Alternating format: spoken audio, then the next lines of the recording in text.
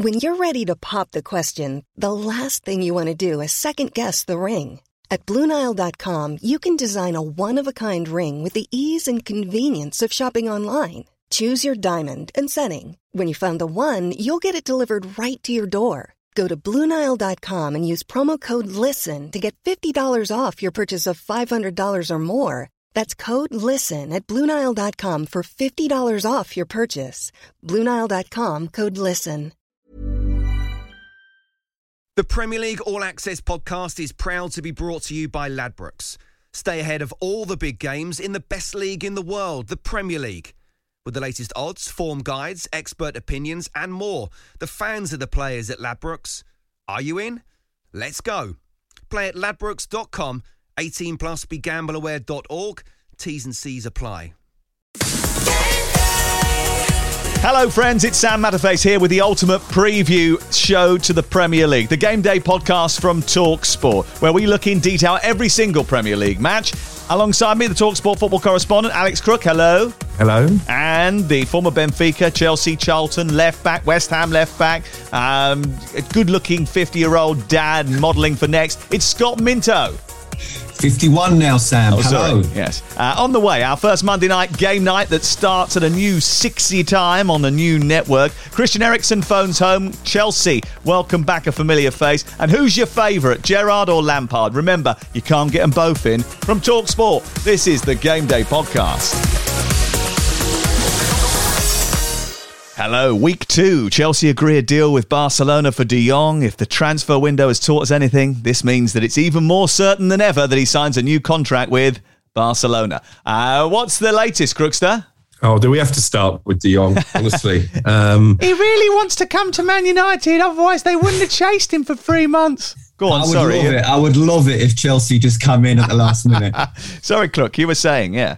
Well, as you've just revealed, I think Chelsea, I'm not sure they've agreed a fee yet. I think they're confident of doing so. I'm expecting developments over the next 24, 48 hours. I think ultimately the decision will still come down to Frankie de Jong, and there's still this issue with Barcelona over the deferred £17 million wages. So, listen, there's still 3 weeks of the window to go. I'm not sure this saga is at an end yet. Since it's that's a good start, isn't it?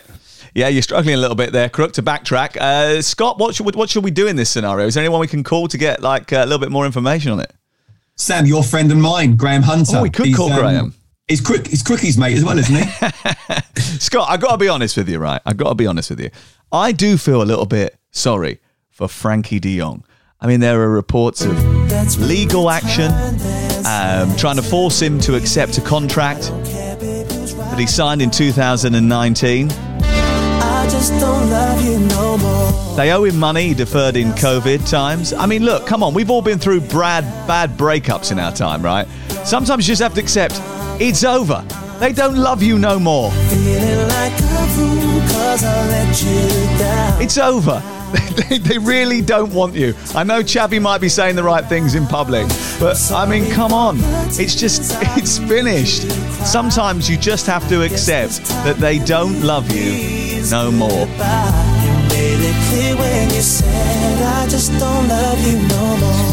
It's hard though, Scott, to take, isn't it? Sam, I'm expecting you to kind of like put your arms around yourself and have a little smooch with yourself. No, it's Crook we need to put our arms around. Yeah. No, look, I mean, you're right to mention Xavi because, you know, the club's saying one thing, but the manager's saying another. I mean, they've got to just say the same thing. It's as simple as that because, you know, if Xavi's turning around and saying to Frankie de Jong, look, I'd like you to stay, then why wouldn't he stay? I mean, the way to get him to go is basically the club saying we want you to go. The managers say, I'm not going to play you. You're going to train with the kids or whatever. Yes, we'll pay you, you know, what you're owed. But look, I mean, it's going from what, 450 grand a week to probably 450 grand a week. I wouldn't necessarily say I feel sorry for him, but I do have sympathy because as he recently got engaged, he's just bought a new house there. It's his dream club. But the fact that Barcelona need to sell him to register their signings, I only see one way this is, that he's surely got to go. Too much has happened. So, yeah, he's got to go. And a choice between Manchester United and Chelsea, with all due respect, Crookie, There's only one choice. Okay, all right. We won't get into that just now because Crook, I know, is at boiling point, and not because it's 35 degrees down on the south coast where he is. One thing we can all agree, though, is that we love Monday Night Football, and it's coming to a radio near you for free from 6 p.m. British summertime this Monday because it's the start of game night. You are listening to Talk Sport, and we are at Anfield. And Liverpool have equalised. It's Mohamed Salah on opening day. Then we wanted to fight back, but then you don't find it easy anymore. There's no, the pitch was dry, stuff like this. You can't drop many points and finish top of this table. Liverpool, look, was second best for a lot of that game. Núñez comes on and changes the game. You start with your strongest 11. You start with it. It's a second for Arsenal. It's an own goal from Mark Guehi. Experiences will manage those kind of difficult periods that you're going through the games, and this is something that we have to look at closely. One thing you can say about Patrick, you can see his DNA in every one of his players. They play like him. His personality, tough, difficult to beat, with flair. Premier League season 31, with even more than ever on Talk Sport.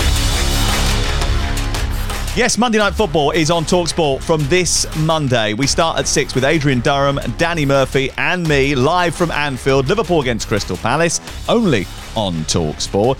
And Scott, Liverpool made a disappointing start to the season, and I think we all expect that they will get firing at home to Palace, but Patrick Vieira's team shouldn't be underestimated. No, that's right. I mean, Crook and I were together on my birthday at Bournemouth before the game kicked off. We're watching Fulham against Liverpool. And yeah, just really disappointing how Liverpool started. The first game of a season, you kind of think not everybody's fit, but after what they did the previous week against Manchester City, you just didn't see that coming. I don't think, Klopp was making, sort of, what's the word, sort of sob stories about the pitch being the way it was and that kind of thing. He was just saying how it, the reasons why it was a bit more difficult to play. But the bottom line Are you sure about that, Scott? It was a little bit sort of, well, they decided to not water the pitch. It's difficult for us. There's too many games, so we organised another game. It was a little bit like that, and he's got a bit of stick from the papers as a result of it, hasn't he? Listen, the papers will pick up on that. I think he's gone so far on the games when the season hadn't even started that people will jump on every single word, and I do get that. But the bottom line is Liverpool were poor. I don't care how good Fulham were. Liverpool should be beating Fulham if they're going to be winning the title. But look, let's look back to last season, and Manchester City lost their first game of the season. So it's not as if, that's it already. There's still plenty of time to turn it around. But you just would expect them in this particular game now, after how poor they were in the first game, to say, listen, we're going to be at it. First game at Anfield in front of the crowd. I think Palace are decent. I really do. And, after being completely outplayed in the first 20 minutes against Arsenal, I thought they came back in, had two really good chances to score at 1-0. And at 1-1 against a team like Arsenal, you just don't know which way it would have gone. But I only see one winner here, I'm afraid. OK, Darwin Núñez came off the bench. He was pretty impressive. He made an impact. He should start, shouldn't he? But that midfield, injuries to Keita, Thiago, Jones, Chamberlain, they'll have to be a little bit sharper than they were on Saturday, Crook. Yeah, I'm still slightly surprised that Liverpool don't appear to be in the market for a new midfielder between now and the deadline closing, because I do think it's the weakest part of their team. If you compare their options to Manchester City, even without the injuries, I think it's a vulnerable area. You're right about Núñez. He was a handful when he came off the bench. You would expect him to start now, make his full home debut ahead of Roberto Firmino. I think Liverpool will have too much for Crystal Palace. I actually think, and I said it on the podcast on Sunday, the Crystal Palace might be one of those sides looking over their shoulder, because I just don't think they've done enough in the window to complement their squad from last season. Interesting. Should Trent Alexander-Arnold be concerned about the range of passing that Joachim Andersen possesses, Scott? Well, I tell you what, how good was he with those 50-yard pings? Wow. He was like Ronald Koeman, wasn't he, against Arsenal? I disagree with Crookie on Palace. I know what he's saying, and they've obviously had a fractured pre-season as well, but I saw enough there. There's enough hard work, and I think the defence are very good. 3 out the back 4, I think, are very good. I really do. I think they've got a hard-working midfield. I think they've got, skill in Elise and Eze as well. They probably need a bit of a striker, but Andersen, yeah, I mean, listen, this could arguably be Trent's most difficult game of the season, because we know that he's great going forward. He's like Kevin De Bruyne going forward. I actually think he's improved a lot defensively. I really do. But with those pings in behind, I can tell you they're a fullback's nightmare. And you've got Will Sahar sort of going at you one-on-one as well. He's going to need to be absolutely on his game here, and it might be a defensive one rather than an attacking one. Or alternatively, what you do as a fullback is just try and take your winger forward as much as possible. And I think that's what he'll try and do. But when Anderson gets on the ball, those 50-yard pings, I have to say, was very, very impressive on Friday. Is it nonsense to suggest that he is not a very good defender and that he is a great footballer? We should appreciate his talents for going forward. A lot of people were quick to get on his back after last weekend, Crook being one of them, because he didn't put enough pressure on Mitrovic. I mean, look, that's like me marking Crook, isn't it? I mean, it's not going to happen, is it? I can do my best, but at the end of the day, he should be able... I mean... Actually, he couldn't outpower me because he's got the upper body strength of a newt. But, essentially, when you look at us, you think there's no chance of him being able to do that. Well, I'll tell you what, I'd love to see that reenacted one time with the two of you at the far post. I'll whip the ball in, and then I want to see who can actually win that header. He's got no chance. He can't head the ball. He gets a migraine. He's 6'4", jumping 5'8", is he? 5'2". 5'2". No, but I mean, look, you're right, Sam. If that ball's hung up at the far post, it's a very difficult thing to do. But the bottom line, what he should have done is he should have got a lot closer to him earlier. He should have jumped into him almost backwards without obviously making it an obvious foul. And he was never going to win the header. The fullback at the far post for me with big centre forwards, I would always be thinking, look, I'm not going to win this, but what I'm going to make sure I do is that the centre forward doesn't get a clean header. And that's what he did do. So I do think it was poor defending. I do think it's become a bit of a cliche, and I do think he's improved a lot in his defending, but it's probably why I would still, in the real big games, go for Reece James over Trent in the latter stages of a World Cup, because Reece James is almost as good going forwards, but he's a fair bit better defensively. Okay, Liverpool scored at least twice in 16 of their 19 home league games last season. Crystal Palace only kept 3 away clean sheets all of last campaign. They put up a fight against Arsenal, but yeah, the Reds are more potent for me. I think they'll go on and win, although I don't think it'll be an easy night. Saturday lunchtime, live on TalkSport, 12:30, Aston Villa against Everton, live on TalkSport. Gerrard or Lampard? The conundrum of many an England manager. Now they meet at Villa Park, both with quandaries of their own to solve. On the evidence of the first weekend, Everton looked to have adapted to having no central defenders or a forward available, whereas reports in Darren Lewis's paper this week, Crook, suggest Villa stars are not adapting to the forthright former England captain and his demands. Yeah, I actually wrote a piece about this in one of the papers on Monday, along the lines that Steven Gerrard has only been in charge of Villa for 9 months, but the cracks are already starting to appear. I thought his comments about Tyrone Mings, unprompted really, after that defeat at Bournemouth, were unnecessary. It highlights what is clearly an issue between him and his former captain. And it seems that he's not the only player, Tyrone Mings, that is not necessarily seeing eye to eye with Steven Gerrard. We know he's quite a combustible character as a captain and has taken that into his management. I think that's fine when things are going well, as they did at Rangers, but the Premier League is a completely different beast. And I do fear for Gerrard, and I fear for Aston Villa, because they were so poor last weekend. They looked disjointed. They didn't look like a team unit. They were carrying players when they couldn't afford to. So I think this is a great opportunity for Everton, who, what they lacked in quality, I think they made up for in fight on that opening weekend against Chelsea. They've got Conor Cody now in the dressing room. He'll be a positive influence on and off the pitch. They've got Unana, what's his name, to come into midfield don't as well. Don't steal everybody's crap joke. I mean, that was just dreadful. Bridgie did that on Sky Sports News, didn't he? I mean, that is a proper Bridgie joke.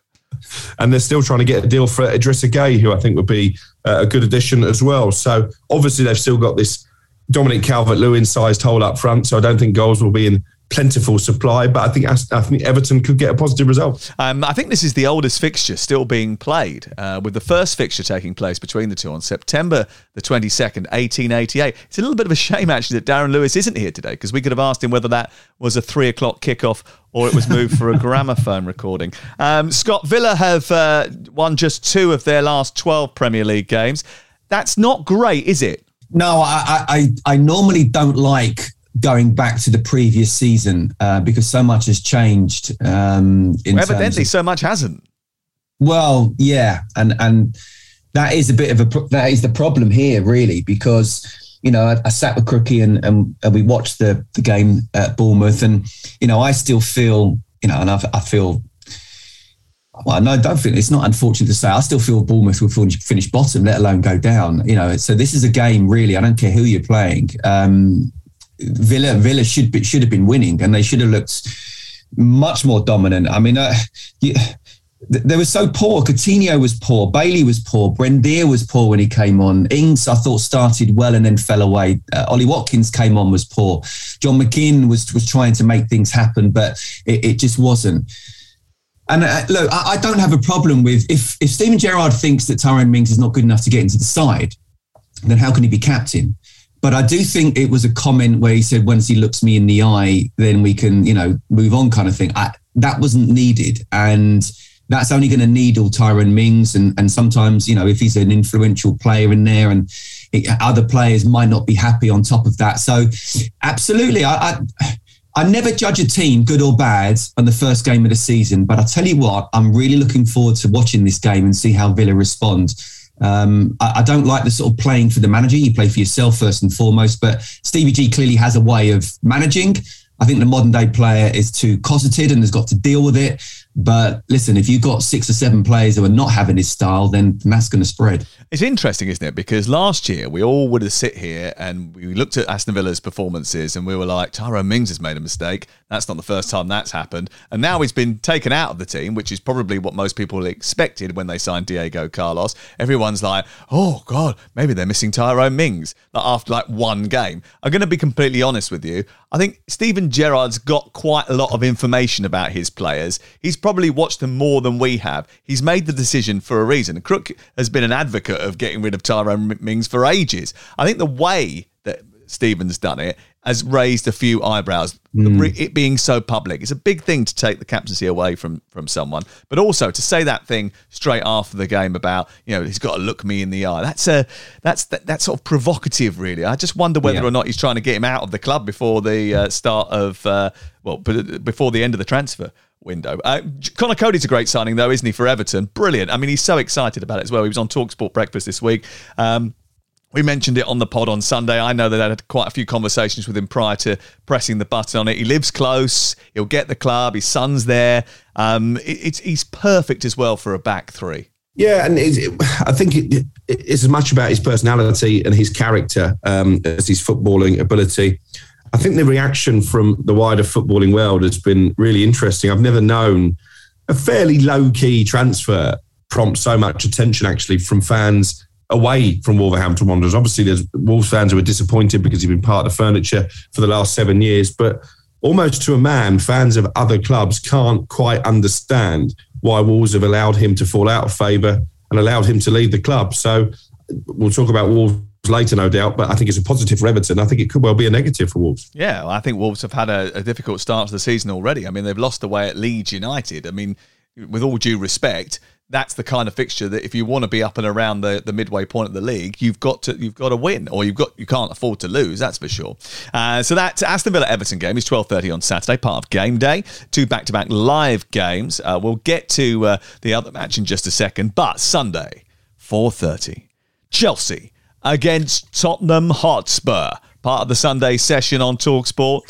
Let's be honest about it. Chelsea, they usually love Tottenham coming over for tea. Spurs have beat them once in the league at Stamford Bridge since 1990.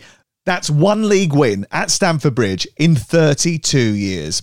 But if anyone's going to overturn that, it's going to be Antonio Conte, isn't it? This is a litmus test for Thomas Tuchel and his opposite number, whose team looked humming on day one. Yeah, it's a fascinating game, really, because Tottenham did get a lot of plaudits for their demolition of Southampton, but I think we'll find out this weekend how much that was down to their quality and how much it was down to the fact Southampton stunk the place out. Chelsea, on the flip side, not convincing at all for me against Everton, looked like a team still trying to gel with one another. This is an opportunity for Spurs to lay down a marker, given that record that you've just mentioned at Stamford Bridge. I think this is an opportunity to show they are serious contenders this season. I think it's going to be brilliant. If Chelsea get a draw, I'll be delighted. Last year, Conte compared Spurs to Chelsea unfavourably, explaining the gap was too big. 3 games in 3 weeks, I think it was, and they lost all 3 and they didn't score against Chelsea. And you get the feeling that he has a bit of a score to settle, which is always worrying. Absolutely. You'll remember back in the day, Sam, and I'll remember back in the day in the 90s where we not just the 90s, obviously the noughties. But I remember playing in these fixtures. I was never a superstitious player, but I did go into the games against Spurs thinking we cannot lose this. And we didn't.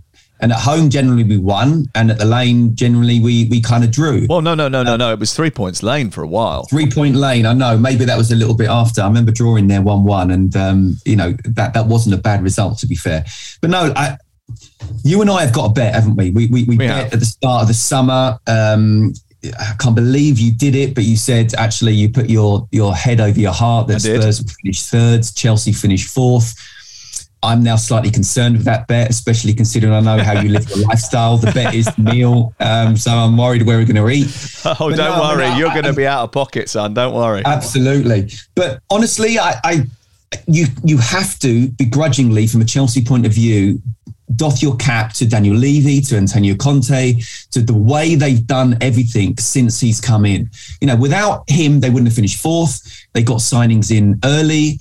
They look like they've got strength in depth. They've always had an 11 that could trouble anyone, as we saw first game of the season last season. But now you just do believe that actually they're not going to go deep into the Champions League, but I would imagine they would go into the knockout stages. And at this moment in time, and we'll have to wait and see what happens the next couple of weeks of the transfer window, the top 2 are the top 2. And when Cricky said contenders, I'm not sure what he was talking about contenders for, but if you're going to have another team that's pretty much guaranteed to finish top 4, I'd go for Spurs over Chelsea right now. They're not contenders for the league, I don't think. Maybe I'm wrong, but I think there is Liverpool, there is Manchester City, there is the Grand Canyon, and then there is Tottenham, Chelsea, Arsenal, and then there is the Grand Canyon times 2, then Manchester United. Look, I think Chelsea's football, dull, dreary, efficient. Maybe it's just a too cool way. I mean, since they ripped apart Norwich 7-0, they have scored more than 2 goals once in 14 home league games. And that was against Leeds. And of course, they needed penalties because they love a penalty. Spurs have scored the most Premier League goals in 2022 so far with 51, while only Liverpool and Manchester City have taken more points than Tottenham in the calendar year. So, I mean, this is a massive, massive test. And Chelsea are not, even if they do somehow manage to sign Frankie de Jong, even though I've got a feeling that he'll end up staying at Barcelona, and they do sign Aubameyang, I'm not entirely sure it's a great idea, but anyway, let's just see what happens. Then it's not going to happen this weekend, is it? It's not going to happen in time for the visit of Tottenham. So, it's still going to be Kai Havertz up front. Timo Werner's gone back to Leipzig now, so you sort of know that it's going to be Jorginho. Any chance of a penalty, fella? He's finishing the penalties now, isn't he? After missing a few sort of high-profile ones. No, you're right. I mean, it was interesting. He went not for Chelsea, Scott. Not for Chelsea. Not for Chelsea. Interesting. He kind of went for Sterling as that false 9 rather than Kai Havertz, and there was a very fluid sort of front 3. At Goodison. Yes, it was. You look at Tuchel, and I think he's one of the top managers in the world. I really do. But actually, who has he improved attacking-wise since he's been at the club? I'm not 100% sure. He makes the team very solid. In the year they went into the top 4 and won the Champions League. Absolutely superb job he did. They were very compact, and they were winning games by kind of 1-0, really, more than anything else. Yeah. So I definitely think Chelsea need a striker. I'm not even sure Chelsea need a Frankie de Jong, but if you can get him, then great. They do need someone in midfield that's not like Jorginho. They do. They need somebody else. I think you get a Kovacic who's fit and firing, and he brings that kind of energy. He does, but you've got to have someone who can pass the ball at the base of the midfield, but at speed, whereas Jorginho wants 4 days. He wants to get the ball, take a touch, look up, wait about an hour, and then pass the ball. No, it's got to be quick, sharp, forward. This is the Premier League. Listen, I said to you in the studio during the summer, Chelsea need to make a statement. And if they have to overpay on a lot of people, then they have to do that. This is like the beginning of Abramovich era. Yeah. everyone's looking, not just Chelsea fans, but football fans are seeing which way is this only going to go. And to be fair to Todd Bowley, you know, it hasn't gone exactly how he's wanted to, but it's not for the want of trying. Now, another centre-half is needed, a striker is needed, and then a midfielder is needed. But if you can get a Frenkie de Jong, then absolutely, he'd be a great signing. But he's not absolutely where Chelsea need to go right now. Striker and centre-half first.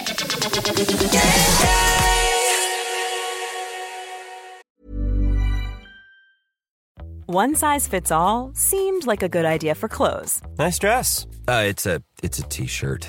Until you tried it on. Same goes for your healthcare. That's why United Healthcare offers a variety of flexible, budget-friendly coverage for medical, vision, dental, and more. So whether you're between jobs, coming off a parent's plan, or even missed open enrollment, you can find the plan that fits you best. Find out more about United Healthcare coverage at uh1.com. That's uh1.com.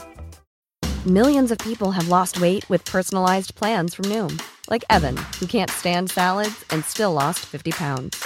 Salads generally for most people are the easy button, right? For me, that wasn't an option. I never really was a salad guy. That's just not who I am. But Noom worked for me. Get your personalized plan today at Noom.com. Real Noom user compensated to provide their story. In 4 weeks, the typical Noom user can expect to lose 1 to 2 pounds per week. Individual results may vary. The Premier League All Access podcast is proud to be brought to you by Ladbrokes. There's a lot more to those 90 minutes than what goes down on the pitch. With the latest odds, form guides and expert opinions, you'll know the score with Ladbrokes. Odds update on TalkSport with Ladbrokes. Are you in? Let's go. Play at ladbrokes.com, 18 plus, begambleaware.org. T's and C's apply. 5:30 on Saturday during the game day phone-in with Gabby Agbonlahor and Jamie O'Hara. Brentford against Manchester United. I fancy Brentford to get something from their first home game of the season. But then again, they are only facing Manchester United. Last season, 66.7% of Brentford's goals came in the second half of matches. This year, 100%. Small sample size, I know. But the advice to United would be to try and get a good start. Any chance of that, Crook? Well, not based on what we saw last weekend, because it was a dreadful start, wasn't it? It took all of 15 seconds for the hapless I think it was 12, Diogo Dalot to give away a chance that actually Brighton could have scored. It was a lethargic performance from Manchester United. It was a frightened performance, I thought, certainly once they fell behind. I do wonder if it might be different away from home without the Old Trafford crowd, the weight of expectation, the moans and groans coming from the home supporters, because United fans always back their team on the road. Manchester United players can't deal with playing at Old Trafford because it's too intimidating. Well, that's what it looked like to me at times during that game last weekend. That's how I saw it. Well, that's pathetic if that's the case. I agree. Spineless. But I think that's a good word to describe some of these United players. I think they'll be better this weekend, but this is a tricky encounter. Brentford are in your face. They've got quality at the top end of the pitch on Ivan Toney. And actually, on the subject of Ivan Toney, I was with the Peterborough director of football, Barry Fry, on Wednesday night. We interviewed him live on TalkSport too, and he said, "You're a United fan. We're suffering, aren't we?" And I said, "Yes." And he said they should sign Ivan Toney. You know, that he'd be perfect for United as that number 9. And I don't necessarily disagree. It's a huge step up in terms of the stature of the club. But I think he would improve our forward line.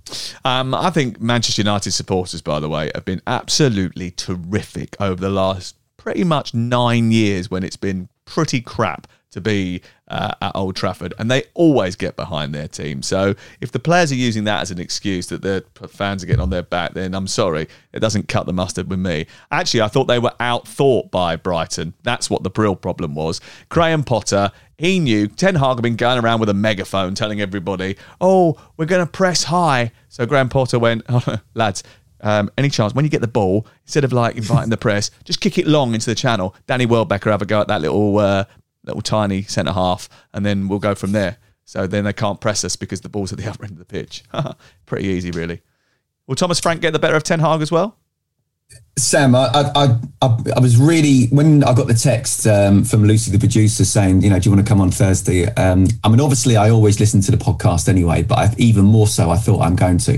Now, what I do on podcasts is I have it on the pace of like 1.5. So an hour listen is like 40 minutes. Okay. I listened to Crookie, and I texted him this last night. I listened to Crookie, and I had to slow it down to the normal pace, and I've never done that before. Because he went high-pitched.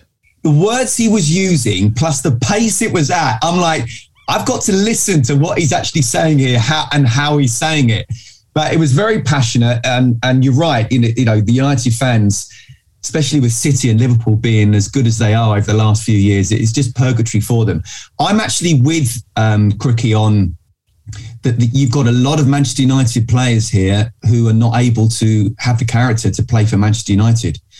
And that's not a good sign. You and I sat together at the Amex where, it must have been not just their worst performance of the season, but for years. For years. It was the worst performance of the modern Manchester United post-Fergie. This wasn't as bad, but I'm telling you, sometimes the carryover from a previous season, you expect everyone to start again, especially with the new manager.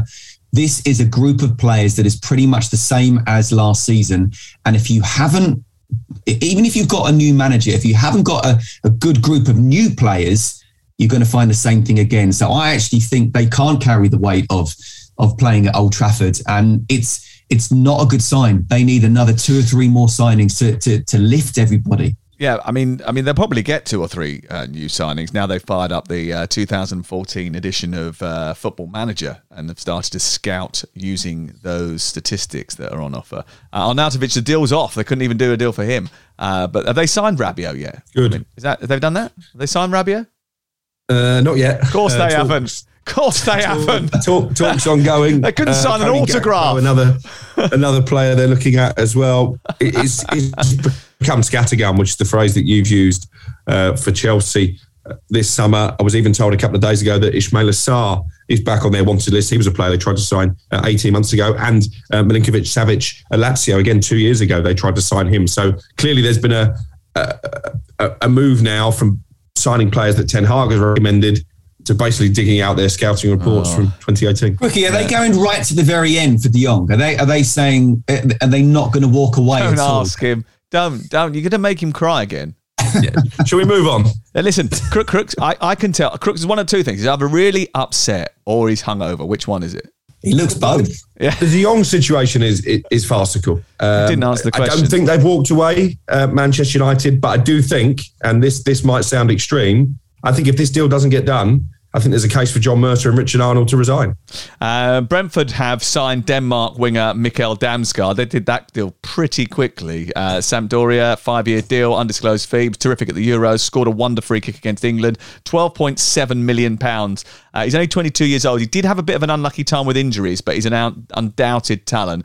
Kasper Hjulmand, who is the Denmark head coach, rates him highly. And if Kasper Hjulmand thinks you're a good player, then you're all right by me, because he is a terrific football coach, and we will see a lot more of him over the next few years. That is for sure. On Saturday at 3 p.m, we've got Brighton versus Newcastle live on TalkSport 2, and twice title winner Perry Groves is going to be on co-commentary. Pegs, what do you think of Brighton versus Newcastle? Hello, chaps. I'll be down at the Amex on Saturday with Dance, watching the Brighton-Newcastle game. I love watching Brighton play because they're a bit of an enigma, really, because you never, ever know what system they're going to play. I'll look at Dance and go, they're going 3-3-3-1, 5-3-2, 5-3-1-1, 3-4-2-1. Who knows? And they're very easy on the eye. They play what I call rotational football. And one player that I'm looking forward to seeing for Brighton is Danny Welbeck up front, because he gives them a focal point. Obviously, he's back to his full fitness. He actually gave Maguire and Martinez an absolute torrid time against Manchester United. So he gives Brighton something to play off. And on the other side, you know what Newcastle are going to be. They're going to be 4-3-3. Guimaraes in the middle of midfield is one of the standout players. But again, up front, they've got Callum Wilson, who is fully fit. He gives them a cutting edge, scored a brilliant goal against Nottingham Forest where he gets across the front post.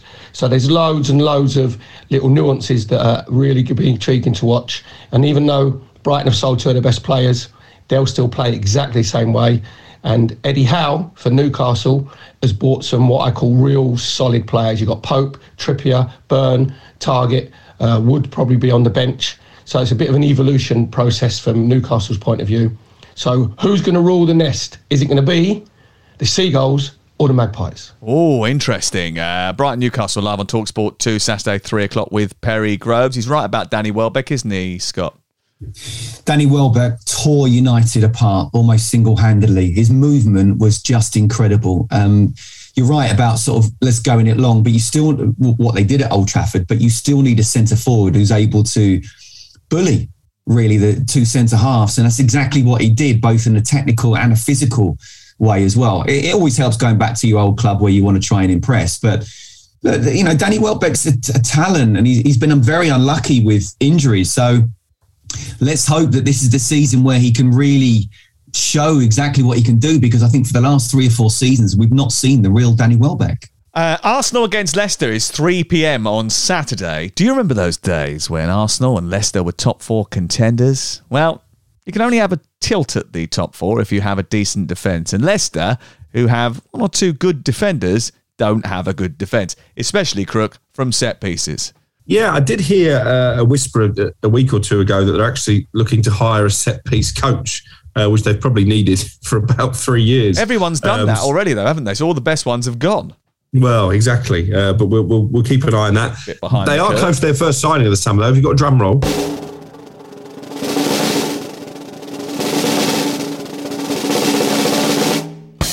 Alex Smithies. That's probably more appropriate, isn't it? Let's be honest about it. Go on. Free agent goalkeeper, last spotted training at Bournemouth, trying to get a contract there. Didn't happen. Looks like he's going to come in as backup to Danny Ward. So not quite the headline-grabbing signing that Leicester fans wanted, but at least it does mean they won't go through an entire summer window without an addition. Will they keep Fofana?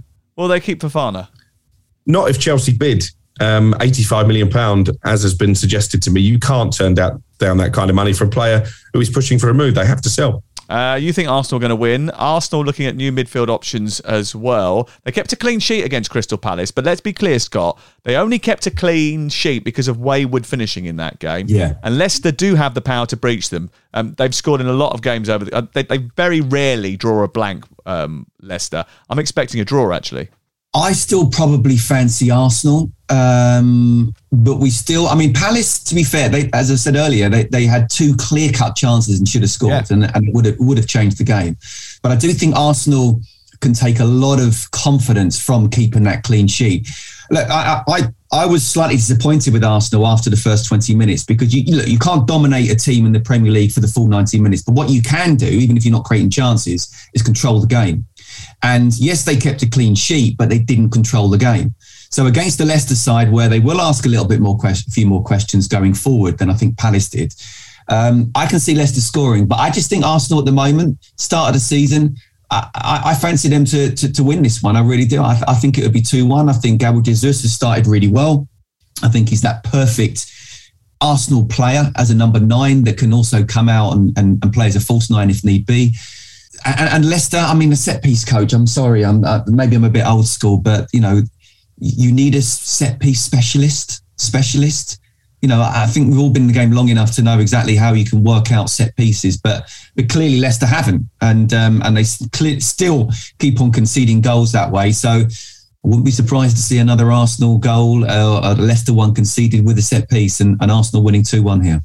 Part of the Sunday session this Sunday, Nottingham Forest against West Ham kicks off at 2. Apart from the expensive beer at the London Stadium, substitutes were a big talking point over last weekend. Well, the lack of them. After moaning about the need for 5 subs, only 2 of the 10 games used the full complement of 10 subs last weekend. Who were they? Do you know what 2 games? United? Nope. I'm going to say Tottenham. Tottenham Saints, yes. And one other game. Used all 10 subs. Who was it? Was it Bournemouth Villa? Bournemouth Villa. No, it wasn't. You were at that game. Bournemouth Villa. It definitely wasn't Bournemouth Villa. It was West Ham Man City. And one sub who looked very lively indeed was Gianluca Scamacca. Will he start against Forest as West Ham look for their first goal of the season? I don't think he will, to be honest. I wouldn't be surprised if Mikel Antonio starts again. And David Moyes hasn't played with 2 up front, and Scamacca is still, I think, is not quite 100% fit. So I wouldn't be surprised if Antonio does start. But look, West Ham have made a lot of signings, and yet that team looked very similar to the team of last season. So if you're going to improve even more, then certain new signings need to be put in there. I don't know how West Ham are going to do this year. I really don't. I'd love to see them up there and how they've been in the previous 2 seasons. But I think you can't judge them against City. I mean, City didn't get out of second gear, and trying to watch Declan Rice, not dominate games was interesting. It doesn't normally happen. But listen, I've obviously got my West Ham hat on. I still fancy them to finish top 8. In this particular game, it's going to be a tough one for them. I think there's no doubt about that. 23 years since the last Premier League home game for Nottingham Forest. The atmosphere will be good. They've got no Issa Diop, West Ham, because he's left for Fulham. Thilo Kehrer has been linked. Any truth in that report, Crook? They must be on the lookout for another defender. There is truth in terms of interest. I think at the moment West Ham have offered a lot less than PSG are looking for. They clearly need to strengthen in that area. They've lost Naith Aguerd to injury, and as you say, moved on Issa Diop. I think it's going to be quite a frenetic final 3 weeks of the window as far as West Ham are concerned. And for Forest, 12 signings in already, and they're on the cusp of 2 more. Emmanuel Dennis, £20 million bid has gone in for the Watford striker. You would imagine that probably will happen. I think Watford were always resigned to losing him. They're in talks over a £9 million move for the Atalanta midfielder, Remo Freuler. So Forest, they mean business, don't they? Yeah, Remo Freuler is a very good player, Remo Freuler. He's a good player at the heart of midfield. He played for Swiss national team. I did the Watford-West Brom game on Monday night, Scott. Poor old Emmanuel Dennis didn't get a kick. No, look, I mean, just going back to Forest, I think it's a really big game for them. I really do. Didn't get a shot on target at St James's Park. They've got, after this one, they've got Everton away, Tottenham at home, Man City away. Now, this is the first home game of the season, and they've spent a lot of money, or they brought in a lot of signings. Very difficult to gel. The job that Steve Cooper did, amazing, but this is the Premier League now. This is ruthless. So if they don't get anything out of this game, West Ham come away with all 3 points, suddenly Forest are looking over their shoulders thinking, what are we going to do here? How do we find a point in the Premier League? The next 2 games for me are absolutely crucial. Bournemouth already have points on the board, but they now go to Manchester City, and no one expects City to struggle with goals. The most popular fantasy transfer this week, Haaland in, and no shock with a visit of Bournemouth, who they've played 15 times and won 13. They've scored during those 15 times about 978 goals. Scott, you saw Bournemouth last week. How do they trouble Manchester City? Set pieces, Kiefer Moore. I think that's almost the only way they can do it. I mean, he can try and play on the left side of that central defence. Nathan Ake, who's a good player, but he's not, 6'5" like Crookie and commanding. Well, that's not like Crookie. But I don't see how they can. I've said before, and I'll say again, unless they're 6 games in and they've nicked a point at City and they've won a few more games, I think the job that Scotty Parker has in his hands is just is mission impossible. Tom Cruise would struggle to keep them up, to be honest with you. So this could be a cricket score. If they score early, it could be a cricket score. But how did they do it? Yeah, by defending deep, by being compact, by trying to get it to half time, and then nicking one down the other end set piece wise. Who's a bigger centre half, by the way, Lisandro Martinez or Tom Cruise? That's probably a good question, isn't it? First real season in the Premier League, proper season in the Premier League for Kiefer Moore. He was a handful last week. Is it possible that the throwback forward, who used to be a lifeguard, can thrive after being thrown in at the deep end? What do you reckon, Crook? No, I think it's going to be Bournemouth who have that sinking feeling this weekend. I think you two are as bad as each other. You really are. Having seen them play last weekend. They have recruited defensively this week as well. Quite an exciting signing, actually. Marcus Senesi from Feyenoord, Argentinian international. So that will please Scott Parker. And I think they're still trying to add bodies, but away from home, I think they could be in for some difficult afternoons. And I agree with Scott. I could see a 5-6-0 job. Wolves against Fulham, 3:00 Saturday. Wolves lost last weekend. Now they face Alexander Mitrovic. But will Gonzalo Guedes be available? Interesting that he's a midfielder on the Fantasy Premier League. I thought he might be a forward. We will see how he performs. Wolves Fulham, how do you see this one, Scott? It's a really difficult one to call because I know Wolves lost and everyone's questioning the Conor Cody leaving, but they had chances to win at Ellen Road. And look, what was it, 38 goals they scored last season in the league? Not good enough. But the chances they create, they're a better side than that. And I think the way that Bruno Lage is trying to change from a 3 at the back to a 4, he's trying to make them a little bit more attacking. I don't see them struggling in the way that I've heard some people saying that it could even drop into the relegation zone. I think they'll be sort of top half of the bottom half. But and Fulham, well, they've just got to carry on what they did. It's almost like having 3 points with that result against Liverpool. Mitrovic, he's got to carry on as well. I'm sorry, question mark still very much against him as of whether he can do it in the Premier League. A fantastic one-off performance against Liverpool, but we know that historically over the last few years when he's played in the Premier League, he's not been a Premier League player. So I do like Marco Silva. I think he's a very good tactician. I think he was criticised and almost made fun of unfairly when he was at Everton, although it didn't work there.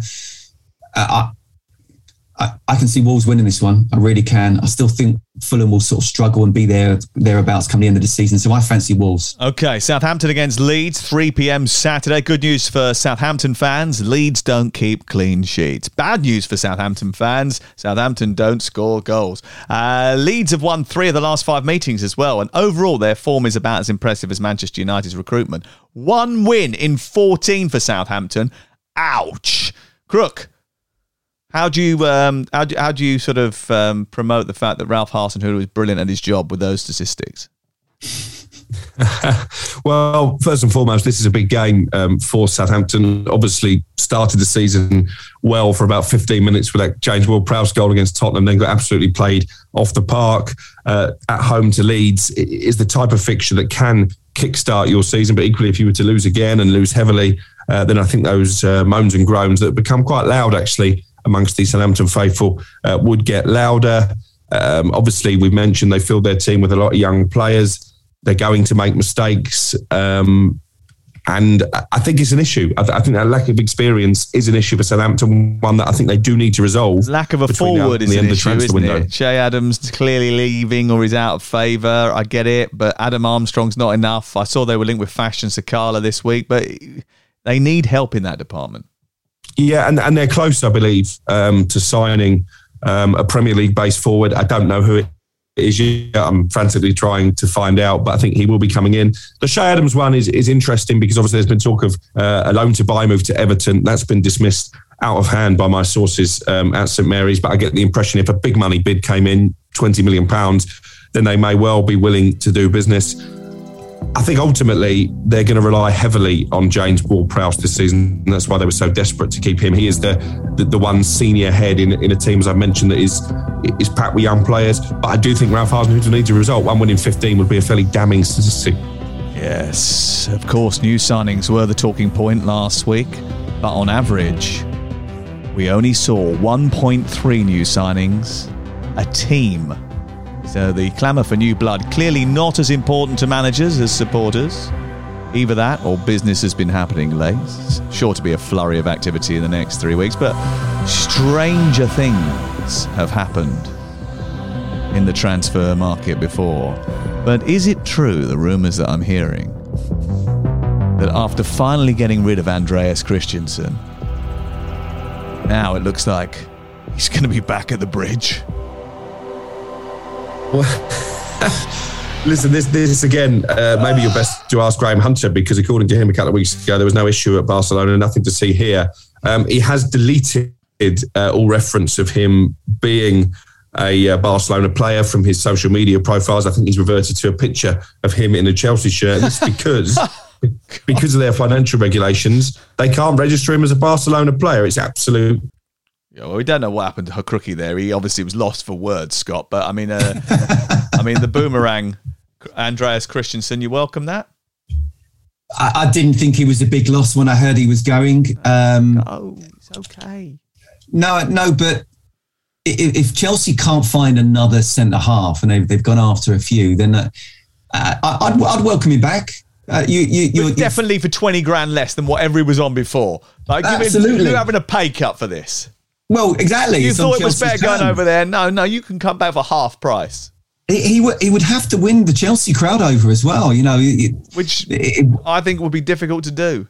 Yeah, I agree. I'll tell you what, though, Sam, I remember one time, well, more than one time, when I was at Benfica and they had financial problems, and there was a ruling that if you weren't paid... Because of your wages? I'd love to be a pound behind you now, Sam, I know that. But there was a FIFA ruling that if you weren't paid for 60 days, you became a free transfer. And they used to leave it to like the 58th, 59th day. But no one would really want to go anyway because you're playing at the biggest club in the country, unless there was a bigger club around Europe coming in. So I think Christensen will look at it and say, whatever happens this weekend, if he's still not registered, he's going to wait to see if he can be a Barcelona player. Because, look, from a Chelsea point of view, we need numbers at the back. I don't necessarily think he'd be the top signing you're looking for, and you look like there's a little smell around there, Sam, with the face that you're doing. But I think it'd be a lot to win over the Chelsea fans, and it's certainly not, I think, what anybody would really want ideally. But look, Chelsea need numbers at the back, so I wouldn't have a problem with it. Right, that's it from us. We're back Monday morning when you wake up as we review 9 games from the Premier League that would have taken place over the weekend. Thanks, Crook. Oh, he's already gone. He left. He left.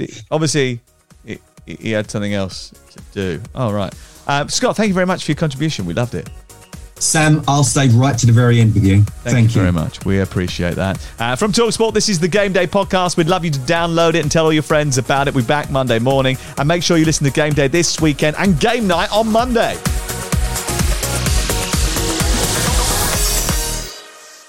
The Premier League All Access podcast is proud to be brought to you by Ladbrokes. The latest odds, we set them. Form guides, we've got them. Expert opinions, we share them. The best fans in the world deserve the best.